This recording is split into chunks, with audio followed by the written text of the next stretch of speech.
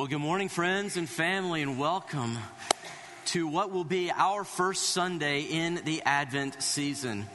Every year we gather, and leading up to the Christmas day, we celebrate the arrival of Jesus' coming. That's actually what the word Advent means. It comes from the Latin word adventus, which means coming or arrival of a noteworthy person. Did you hear the words of the songs we just sang? About darkness, not able to overcome the light. How he is bigger than what we may face. So as part of the Advent season, every year we light candles, 4 candles to be precise. One for hope, love, joy, and peace. And today we begin our Advent lighting with the hope candle. And helping us do it today is my friends, the Coley family. Will you turn your attention to the candles? Good morning. My name's Albert, and this is my family. My wife, Mandy, my son, Luke, my daughter, Lauralee. As it says in Luke chapter 1, verses 26 through 38, in the 6th month of Elizabeth's pregnancy, God sent the angel Gabriel to Nazareth, a town in Galilee, to a virgin pledged to be married to a man named Joseph, a descendant of David. The virgin's name was Mary. The angel went to her and said, "Greetings, you who are highly favored. The Lord is with you." Mary was greatly troubled at his words and wondered what kind of greeting this might be. But the angel said to her, "Do not be afraid, Mary. You have found favor with God. You will conceive and give birth to a son, and you are to call him Jesus. He will be great and will be called the Son of the Most High. The Lord God will give him the throne of his father David, and he will reign over Jacob's descendants forever. His kingdom will never end." "How will this be?" Mary asked the angel, "since I am a virgin?" The angel answered, "The Holy Spirit will come on you, and the power of the Most High will overshadow you. So the Holy One to be born will be called the Son of God. Even Elizabeth, your relative, is going to have a child in her old age, and she who was said to be unable to conceive is in her 6th month. For no word from God will ever fail." "I am the Lord's servant," Mary answered. "May your word to me be fulfilled." Then the angel left her.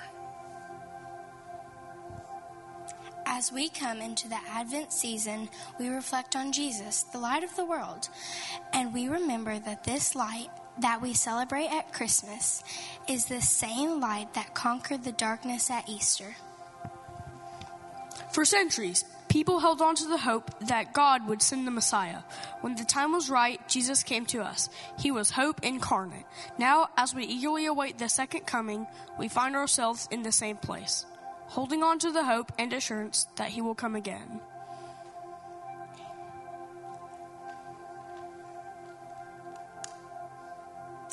As we light the hope candle this morning, we rejoice that God keeps his promises.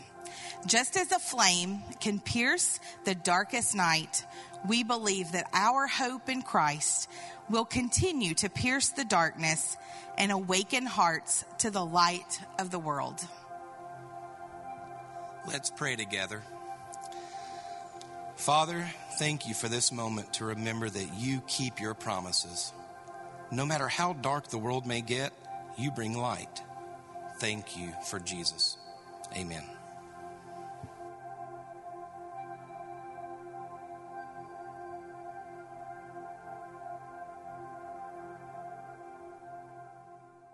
All right, friends and family, if you will, go ahead and grab a seat and grab your Bibles. I invite you to turn with me to the Old Testament book of prophecy, Isaiah. Isaiah chapter 9. We'll be there here in just a moment. While you're turning there, I just want to welcome you again to this first Sunday in our church's Advent season. And again, by way of reminder, we'll say this every week, that word Advent is not a magical word. It's not a mystical word. It simply is from the Latin word that means the coming or arrival of a noteworthy person. And if you thumb through the pages of human history, you will not find anyone who rises to the level as noteworthy, as influential, as life-changing as the man who we believe was more than just a man, Jesus Christ. In fact, it doesn't matter who you are, you will be inundated with Christmas or Christ-centered imagery and language over the next month because he has permeated our society. No matter how people may wish to erase him from history, he will not be erased, nor will he allow anyone to do the erasure. And so we're going to celebrate Jesus today and all month by looking at this wonderful short passage in the book of Isaiah. And we're entitling this Advent sermon series, or this teaching, simply, He Shall Be Called. What shall he be called? I want to begin by a passage that was actually engraved on stone. If you go to New York City, next to the United Nations building, there is a wall right next to it, and it's called the Isaiah Wall. For on this wall is written a passage from the book of Isaiah in chapter 2. And it's a very familiar passage. This is what it looks like. I don't know if you can read it. I'll read this for you. This is from Isaiah chapter 2, verse 4. They shall beat their swords into plowshares and their spears into pruning hooks. Nation shall not lift up sword against nation, neither shall they learn war anymore. How does that sound to anyone this morning? A world without war, a world full of peace. That was the hope of the UN. That was their purpose. Quick question though, how are they doing? How's the world doing? I mean, can you imagine what it would be like to live in a world without war, a world full of peace, a utopia where everyone has what they need, where we don't need a thing called Homeland Security. Now, some of you may be arguing, we still don't need something called Homeland Security. That's another sermon. Where there's no color chart of hierarchy or threat levels. Can you imagine a world where everything is fair? Where politicians are actually saints. Now, I know that may take a little bit more of an imagination this morning. But where the people who are elected serve at the pleasure and for the purpose of the people, not for themselves or for their pleasure. Can you imagine a world that is ruled by one perfect mind, and every decision is absolutely perfect and good and just? Let's do this for a minute. Try to imagine for just a moment a world where human health is such that if someone were to pass away at the age of 105, we would say, oh, what a shame. They died so young. Imagine a world where there's an abundance of food, where people do not go hungry, but people have more than enough to eat. Imagine a world where 2 and 3 and 4 jobs are not necessary to take care of your family. Imagine a world where people love one another, where God is revered. Can you imagine a world where a child can play in a snake pit and find that the snakes are very friendly?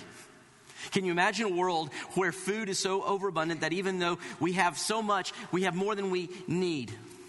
This is the picture, believe it or not. What I've just described is the picture that is described in the Old Testament book of Isaiah. It's a picture of the coming kingdom, and it is articulated in detail in chapter 9 of the book of Isaiah. Now, this picture that we're describing is called by theologians the kingdom age. It is the period in history when Christ will come, establishing his kingdom, where we will be made whole, where sin will be gone, death will be killed, Satan will be in hell, and God's kids will be in heaven. Does that sound good to anyone else this morning? Because that's the passage we have before us, and this is what I want us to look at. 2 verses today. Isaiah chapter 9, verse 2, and then verse 6. These are the words of the Lord through the prophet Isaiah. The people walking in darkness have seen a great light. On those living in the land of deep darkness, a light has dawned. Now pause there before we go to the next verse.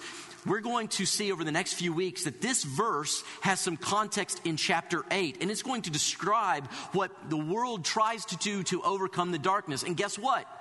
It don't work.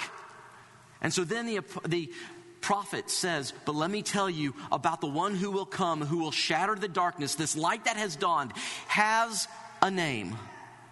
But without giving us the name, he gives us the titles in verse 6. For to us a child is born, to us a son is given, and the government will be on his shoulders, and he will be called, here you go, Wonderful Counselor, Mighty God, Everlasting Father, Prince of Peace. So this Advent season, we're going to look at these 4 names of our Messiah, King Jesus. And the very first one is Wonderful Counselor. Everyone, would you say on the count of 3, Wonderful Counselor? 1, 2, 3. Now let me tell you why I love this title, maybe more than any of the others. It's because when I hear this title, it makes me think of the old 1980s film, The Princess Bride. Let me explain. That word wonderful can be translated a couple different ways. One of those ways is incomprehensible or inconceivable. Now, how many of you, without seeing the movie, how many of you, without looking at a clip, how many of you know what I'm talking about when I use the word inconceivable in Princess Bride? All right, look around. There's a lot of gray hair with hands up right now. For the rest of you, this is what I'm talking about. Roll film. That would be inconceivable. Inconceivable! Inconceivable. Inconceivable! You keep using the word. I don't think it means what you think it means. All right. I don't think you know what that means. Okay, here's what that word means. Are you ready? Understood by the ancient prophet, inconceivable, this wonderful counselor, one who's able to counsel, to guide, to inform, to give direction for life. This idea of wonderful or an inconceivable level of wisdom is simply one whose thoughts are so high, no human mind would come up with those answers. Which means the problems we face today are bigger than any human mind. So why do we keep looking for humans for the answers to the problems we face? Friends, another election isn't going to fix what ails the human race. Now, some of you may think, well, yeah, but it might alleviate it. Fair enough. But guess what? Until Jesus comes back, the world is still going to be busted. What we need is a wonderful, inconceivably wise and good counselor who, if we listen in, what he says won't make a lot of sense to us, nor should it, because it's not the way we think. So all I want to do for the remaining 16 and a half minutes, according to that clock on the back, which I hate that clock on the back wall. For 16 minutes, all I want to do is unpack for you 4 ways in which Jesus, this wonderful counselor, has inconceivably changed the world in ways that some of us don't even realize.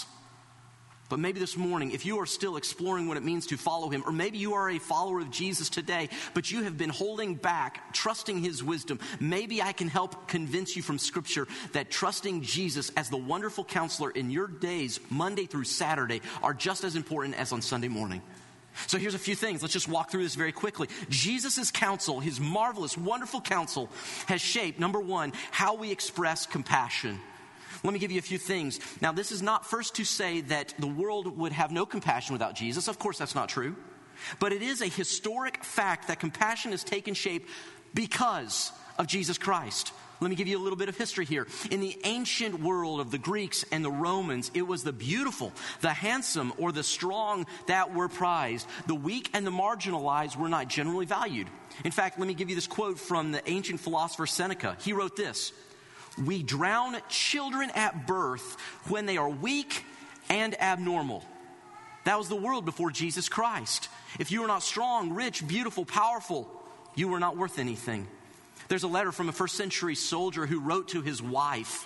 And it's a very pleasant letter. He begins with some pleasantries, and then he says these words: "When the child is born," because she was pregnant, "when the child is born, if it is a boy," he says, "name him," and then he gives the name. But then he says this: "But if it's a girl, let it die of exposure." That was the ancient world. It was only some who were valued, not everyone, because only some, because of what they could produce or what they could imagine, brought value to the world. Can you imagine a world where only the rich, only the powerful, only the strong, only the beautiful are considered valuable? What a world that must be. Except for this one little strange community. That was the ancient world. And the strange little community had met the wonderful counselor. And he had so upended their lives that they began to live in what were seen as weird, ludicrous, inconceivable ways of behaving. In fact, they loved everyone. They thought everyone had worth because they remembered Jesus' countercultural statement when he said, "Let the little children come to me," meaning all children are made in the image of God. He died for them. So these Christians began to take in the unwanted children into their homes, raising them as their own. Adoption was the Christian's idea. For example, there's a man, he's an early Christian man named Beningus of Dijon. He was known for his really spicy mustard. I love this guy. Some of you get that joke? I love his quote. He says this: "We nursed, supported, and protected a number of deformed and crippled children that had been saved from death after failed abortions and exposures." This was the way that the Christians lived. But because of how crazy his view was for the rest of the world, notice this next slide. Do you see those 2 points sticking out of his shoulders? This image is depicting Beningus being executed. He was speared to death. Why? Because his view that all people of value was so countercultural, it had the potential of upending their society. And so you can't have that. So he was martyred. He was killed for his faith. What about hospitals? Let's talk about that for a moment. The first hospital was started in the 4th century by Saint Benedict. By the 6th century, monasteries commonly had hospitals attached to them for those who were suffering. Now, over time, this is important, the idea of this wonderful counselor that compassion ought to be given to everybody began to take root in the larger culture. So let me give you a few more examples, not just this. There's this wonderful thing. About 150 years ago at the Geneva Convention, an organization was begun to alleviate human suffering. It chose as its symbol a large red cross. Does anyone know the name of this organization? The Red Cross. Very good. And then at Christmas, you'll be walking into stores and you'll hear a little jingly bell thing. What is this about? Well, there's another organization where people are ringing the bells and they call themselves the Salvation Army. Why? Because compassion was birthed by Jesus, expanded by his community. It was unheard of. It was inconceivable. And when you go to your doctor, if you go to the Methodist hospital here, or if you go to Nashville to Baptist hospital, the name on the building speaks to the wonderful compassion of our Savior, Jesus Christ. Before Jesus, the world valued the most powerful, such as Nero and Caesar. But after Jesus, because of him, he valued everyone, women, children, widows, dock workers. And so now parents name their children Peter, Paul, and Mary, and they name their dogs Nero and Caesar because of Jesus Christ. He changed how we view compassion. Number 2, write this down. Jesus' counsel, his wonderful counsel, changed how we think about education. See, some of us don't even think about the way that Christ's wisdom has changed everything. Let me give you a few things here. When Jesus talks about God, he did not limit love to mere action, loving God just with the actions. Instead, notice what he says in Mark 12. Love the Lord your God with all of your heart, soul, and with all your mind, and with all your strength. The mind was valued. So what would it look like to love God with all your mind? Well, let me give you a few things here. Again, the Romans and Greeks prized learning. But guess what? Rome collapsed. They're gone. Rome is nowhere to be found. And so after Rome collapsed, you have the Huns, the Goths, the Visigoths, the barbarians destroyed Roman civilization to the point that there were no books left as we know them. They had no printing presses. They had scrolls which decay very fast. Now, we don't have any of their full scrolls from that period. So why do we still have the words and the ideas of the Roman thinkers? Have you ever thought about that? Here's why. It is primarily because in the 4th century and following that some of Jesus' followers entered into monastic communities and they began to meticulously write down the writings of the Romans. The reason we have their writings is because Christians believed that all truth, no matter where it comes from, all truth is God's truth. He is the epitome of truth. So if you find truth in another culture, guess what? That's from God. And so they recorded it. They loved learning. Eventually, the church began to build schools. The University of Paris in the 12th century, Oxford and Cambridge in the 13th century. All of these were begun by followers of Jesus Christ. The dream of universal education and literacy arose because of a particular Christian in the 1500s named Martin Luther, and his view was that everyone should be able to read. In fact, I'll tell you how fundamental Jesus was to the rise of education in our country. I'll put this slide up here. There were 138, the very first 138 American schools. Quick question, don't put this up yet, but just pop quiz. How many of those do you think were started by Christians? 10%? 30%? 50%? Would you believe that 92% of the first 138 schools in America were started by Christians? Why? Because Jesus said part of his wise counsel is everyone should know God, love God, learn about the things in nature. Because his wise counsel said it's not just the wise and good and rich who deserve to know more, all people. In fact, the alphabet of the Slavs is called Cyrillic. Why is it called Cyrillic? It's because there was a man named Saint Cyril who was a missionary for the Slavic people over 1,000 years ago. They had no written alphabet, so he created an alphabet for them so that they would be able to read the story of Jesus. Isn't that interesting? We have a particular written language because someone needed to know about Jesus. In fact, not just there, but nation after nation, Christian missionaries found languages for which there was no written language had been created. And in acts of unbelievable heroism, they would give their lives to make a written language for these people so that they could hear the name, know the name, love the name of the wonderful counselor, Jesus Christ. In fact, the first and proper name written in many languages was the name Jesus. Can you imagine that? First language. You've never had a written thing, and the very first word written is the name of the one for whom these people have come to give you language or give you a written language. So what does this have to do with Christmas? See, in the ancient world, only the wise people, only the rich people, only the good people, only the powerful people were worthy of an education. But because of Jesus Christ, his inconceivable counsel, he said, no, no, no. It is for all and for everyone. Number 3, Jesus, the wonderful counselor, changed how we think about human rights. Everyone say human rights. Boy, you sound excited about that this morning. Let me tell you why this is actually very, very exciting for all of us in this room. There's this wonderful document that was written, just a few years ago. We call it the Declaration of Independence. And it begins with these words. We hold these truths to be self-evident, that all men are created equal and have been endowed by their, what's that word, church? Creator, with certain rights. Inalienable rights, we'll hear. Now here's what's interesting to me about this. We hold these truths to be self-evident. Guess what? Before Jesus, it was not self-evident that all people were made equal or created valuable at all. In fact, the ancient Roman writers would say that some people were born to be slaves. Did you know that? Not so, the followers of Jesus Christ, because it was Jesus who said, let the little children come to me. They have value. It was Jesus who responded talking about in the beginning, he made the male and female, but all are made in the image of God. And this view that all people have equal intrinsic value because God made them spilled into the community of followers of Jesus Christ until we come to this unbelievable passage in Galatians chapter 3.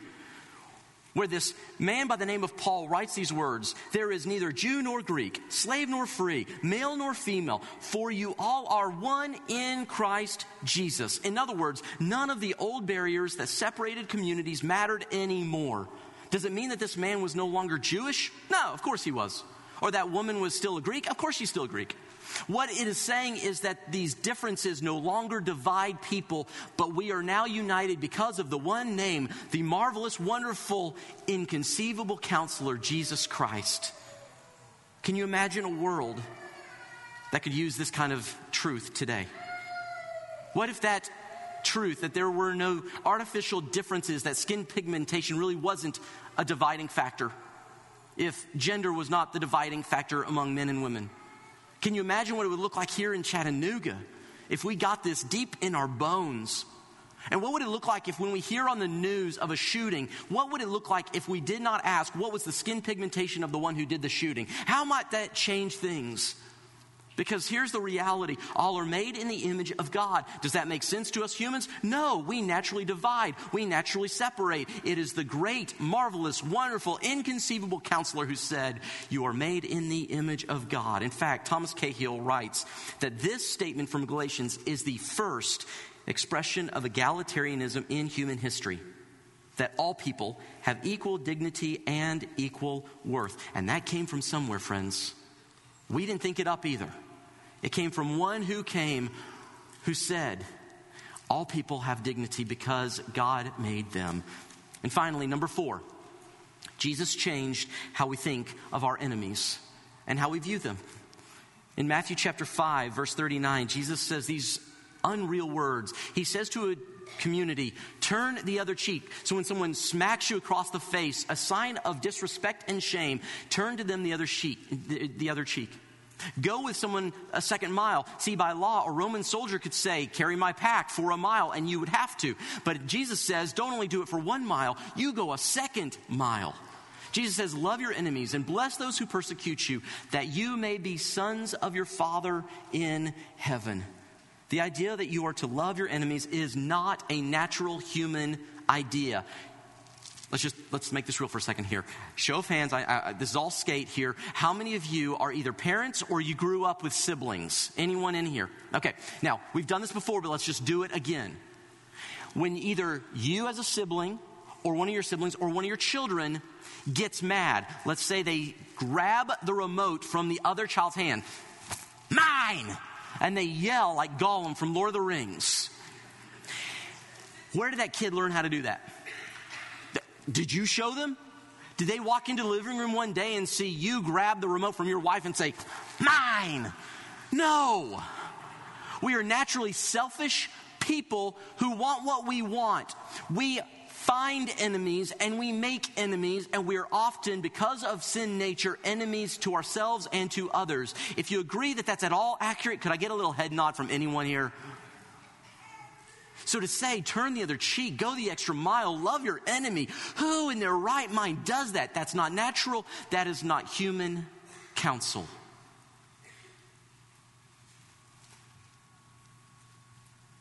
Do you like what you're seeing based on human wisdom when it comes to our enemies? Do you like the division in this world? Do you like the way that families divide when there's just this ongoing, unsettled argument? Do you like when you see the world up in arms? That is what human counsel has brought about. But Christmas reminds us that there is one who brings inconceivable counsel, that if we will simply listen and say, I don't understand it, but I will walk in it. Is it possible Jesus can flip the world upside down again? Let me give you a couple other things here. Jesus on the cross, what does he say? Blow them up. Fire from above. Send a meteor. No, what does he say? Father, forgive them. This was such a countercultural idea that the followers of Jesus Christ began to forgive people even while they themselves were being persecuted or murdered for their faith. There are many writings about this. We're told by one ancient writer, his name is Tacitus. He's not a Christian, but he writes about the Christian martyrs. In fact, that word martyr simply means one who is a witness, and they die for their witness. But Tacitus writes, mockery of every sort was added to their deaths, the Christian deaths. They were torn by dogs and perished, or were nailed to crosses, or were doomed to the flames. That reference to the flames is the fact that Nero, one of the Caesars, for fun would light Christians on fire. He'd douse them in pitch, he'd put them on a stick, and he'd light them on fire to light his parties in his gardens. This is what the early church faced. And yet their response was not to dream of revenge or raise armies or take others' lives back. It was simply to say, we are going to love Nero. We are going to love Rome. We're going to love the crowds and the games that are calling for our deaths. We're going to love the soldiers executing us. Why? Where did that idea come from, church? It came from the inconceivable, wonderful counselor. One of the most famous speeches in the 20th century was delivered by a preacher by the name of Martin Luther King Jr. If you've gone to school, you've heard it. Do you know the story of how it happened, though? Dr. King was preaching from a prepared script, and his eyes were down on his page. And then he throws in a quote from the biblical prophet Amos. Go ahead and put this up, if you will. Justice rolls down like water, and until righteousness rolls like a mighty stream. And the crowd begins to stir. They begin to get excited. They start to respond like a church service. Now, not a Church of Christ church service, but like a church service where people respond to the preaching. You know, that kind of church. And then he begins to deviate. In fact, one voice, a woman by the name of Mahala Johnson, she says this. Mahala Jackson, she says, "Martin, tell them about the dream." So he began to say these words, "I have a dream.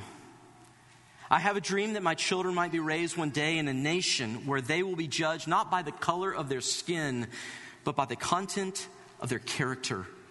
I have a dream that one day little black boys and girls might join hands with little white boys and girls. I have a dream that one day," and now he's quoting Isaiah, "that every valley will be raised up and every mountain will be made low and all the crooked places will be made straight and the glory of God will be revealed and all flesh will see it together. I have a dream."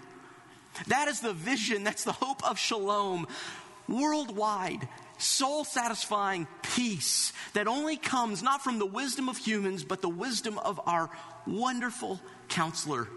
It is the wisdom that is proclaimed when you and I pray, "Our Father who art in heaven, holy be your name. Your kingdom come, your will be done." Where?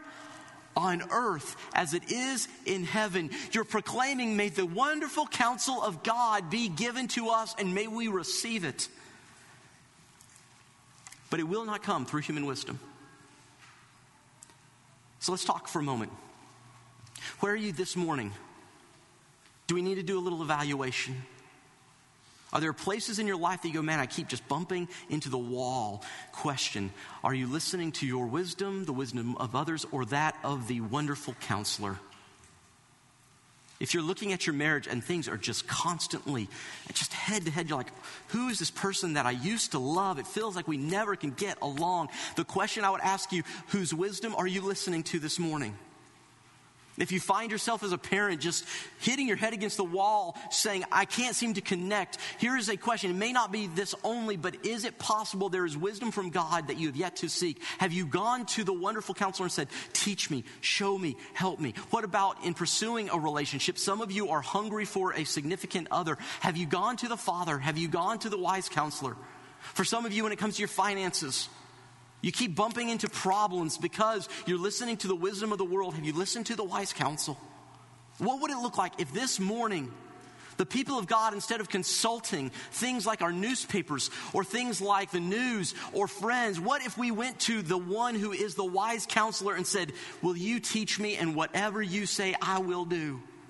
Is it possible that we may see a little bit more of His kingdom come, His will be done, not just on earth, not just in Chattanooga, but in my life, just as it is done in heaven? See, this is what Christmas is about. Christmas is the defiant declaration that wisdom, a wise counselor, has come.